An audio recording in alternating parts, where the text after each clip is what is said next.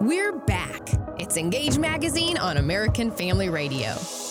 I am sorry that I did not know the reference to the verse I was talking about in the last segment. Did I say, okay, So I you're said repenting? I'm repenting, and You're I said what confessing? I'm repenting Okay. of. I'm repenting particularly. If you Good. don't know what I'm talking about because you're listening to this on the podcast, go back and listen to segment 1 where we talked about what is repentance? What does that mean? What does that look like? What I was referring to, 1 John chapter 1, verse 9 says, if we confess this is ESV, if we confess our sins, he is faithful and just to forgive us our sins and to cleanse us from all unrighteousness. So, but here is the question, and this is kind of how we ended the last segment.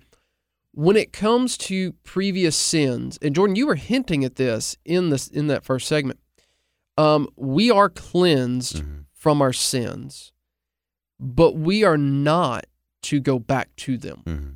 Right? Mm-hmm. So that process, people who would write in the olden days, they would call that the mortification of sin. Yeah. Right? Which is basically the murder. We are allowed to murder. We just have to murder sins. Right. Those are good things to Yeah. kill. And so the question comes down to how exactly do we do that? What is, and Wesley, you mentioned this last second, what is sanctification? We use that term. What does it mean? Well, it's the process of confessing your sins, which is part of repentance, but then agreeing with God over yourself and allowing God's word to be authoritative and get the final say in your life. And therefore, there has to be some level of lifestyle change or you know. I mean, You can say what James says. Yeah, that's what I was going to. James says, apart from the body, so apart from the body, the spirit. So apart from the spirit, your body is dead. So also faith apart from works is dead. Yeah. That's And I think that's key to the sanctification, that it's transformational. Yes. It is a process of being transformed or conformed, I should say, to the image of Christ. Right, and that's, you're talking Romans 12 there, because the goal. So have you ever stopped to question what is God's purpose in your life? And I don't mean this like super personal, like I'm going to have this job and marry this person and have this many kids. I mean, still haven't figured that one out. Yeah, I mean God's purpose for the life of every believer. Yeah. What is that? Does God have a universal purpose for every believer? The answer is yes. Conformity to the Son. right. Yeah. And that process of how that conformity happens is called sanctification. So, it's absolutely. You got sanctification, and then you got some basic things. I mean, for a Christian, we're a disciple of Christ. We're an ambassador of Christ, and therefore we're commanded to make disciples and be. Go ahead. You got I was just going to something? say that, and we have a new nature. A new nature. And that plays out in the way we live our life. We can't live in contradiction to the nature that we have. Yeah.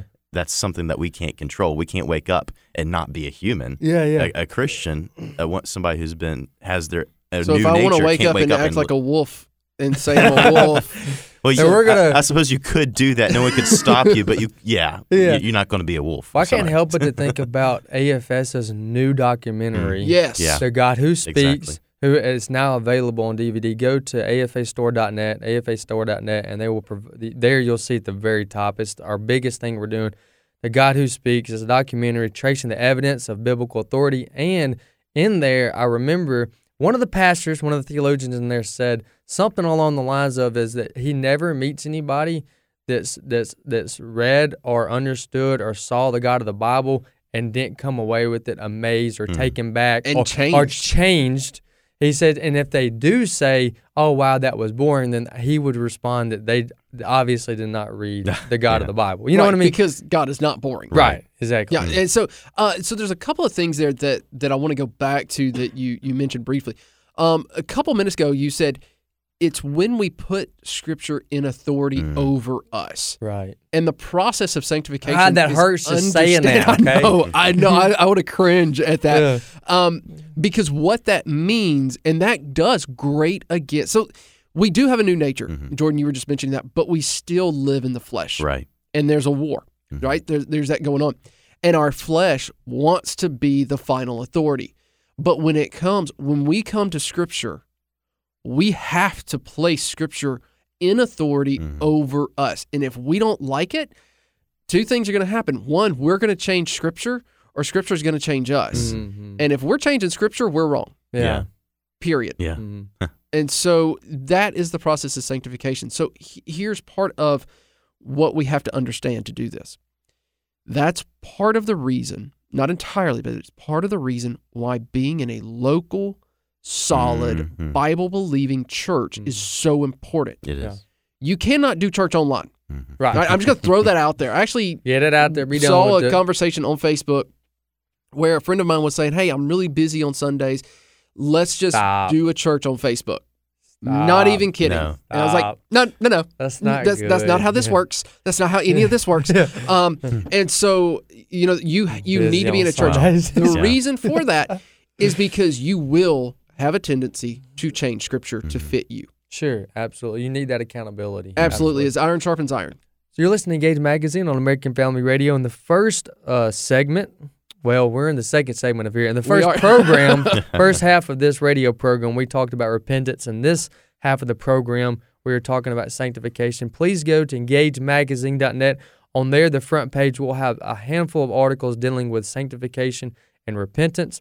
And we would love for you to check that out. If you are inspired or encouraged by any of the content you see there, please share it with your friends and help us get our content in the hands of a millennial. We're really passionate about doing so.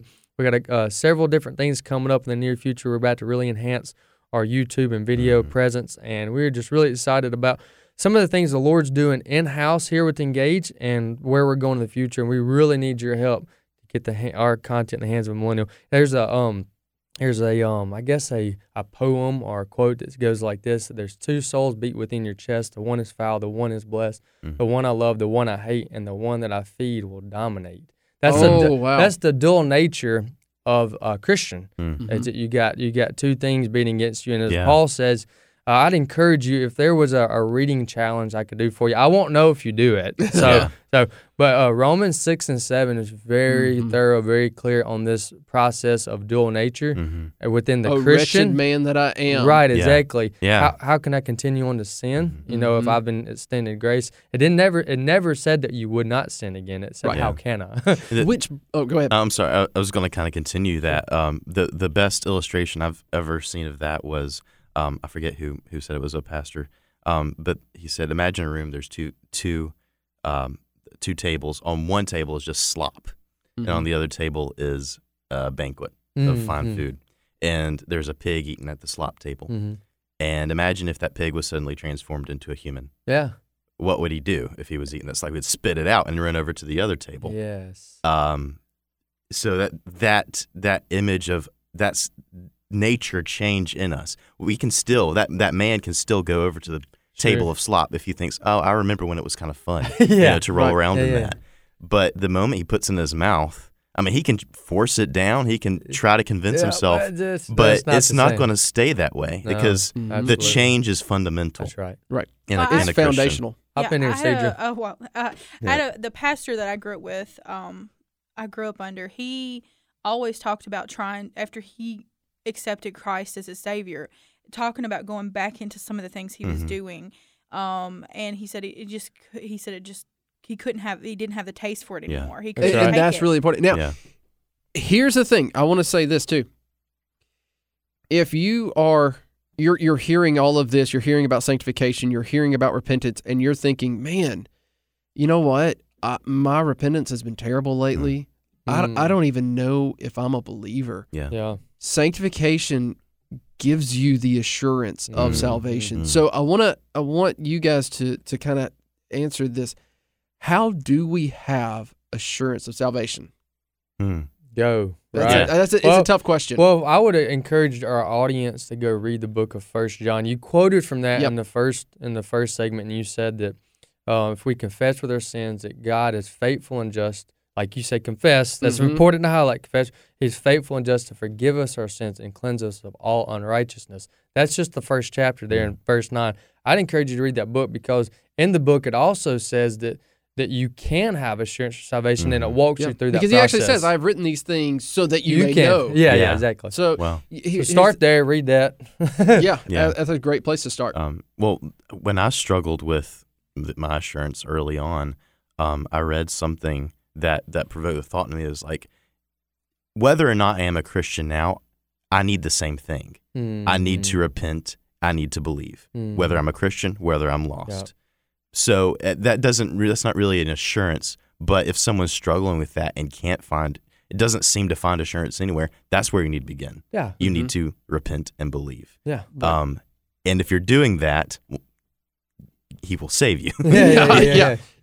And that's the thing. If you can't, Mine was similar. Yeah, if you can't go back and say, well, here was the day, here was the hour, folks, I don't know. Yeah. I don't know Between the three date. of us. Right, yeah, I mean, you go back and listen to last week, and guys, last week, I just want to tell you guys. That was the first time I heard that from all three of us, live radio. I was looking like, well, I don't know the date, kind of head between my legs. You're like, well, neither do I. And you're like, well, neither do I. You mean this is okay? Yeah, exactly. And so if you were not the one who somebody said, go write this date in your Bible, you don't have to know the date. And there's nothing wrong with it. A lot of people absolutely a lot of people got a Paul, a walk to Damascus experience, and they're like, no, I remember. Yeah, that's great. Yeah, praise God for that absolutely. testimony Nothing wrong with that, but we're also saying it's okay if you don't. Yeah. But preach to yourself the truths of God. What are the truths of God? Repent and believe. If I repent and believe, he is faithful and just to forgive me and cleanse me from all unrighteousness. He said it. He said it. And here's the beautiful thing. I can say something, and because I am a sinner, I am fickle, you know what? I mess up, right? God is faithful and just. That's why that verse is so important, because he is faithful and just to do what he said he would do. And here's what he says he would do. He says he will forgive. He says he will sanctify. He says, he who began a good work in you will complete it. Find encouragement in that. And that is so incredibly important for us, because when we have assurance of our salvation, now we're getting into how we can actually live a godly life and pursue that. Yeah, I think it's so important. What I've seen, make a quick broad sweep across America in my 20-something years or whatever, what I've noticed is there's one or two approaches. You can either say there's a lot of Christians that aren't really Christians, based off the numbers and all that kind of stuff, or you can say there's a lot of Christians that are super shallow in their faith, okay? It's either or. The result's the same, okay? The thing that matters and that I want to encourage our audience and what I want y'all to, as y'all have done for the years that we've worked together, continue to encourage me, and that's that we should continue to contend for the faith. Continue to contend for the faith.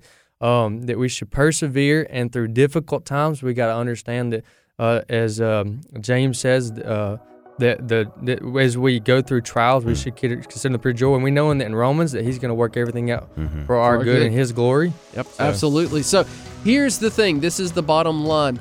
If you're unsure, repent and believe. And you know what? Come to engagemagazine.net. We've got articles that will help you build a biblical worldview, have more assurance of who God is, and that is the ultimate thing in our lives. Until next week, keep on sharing truth and applying Scripture.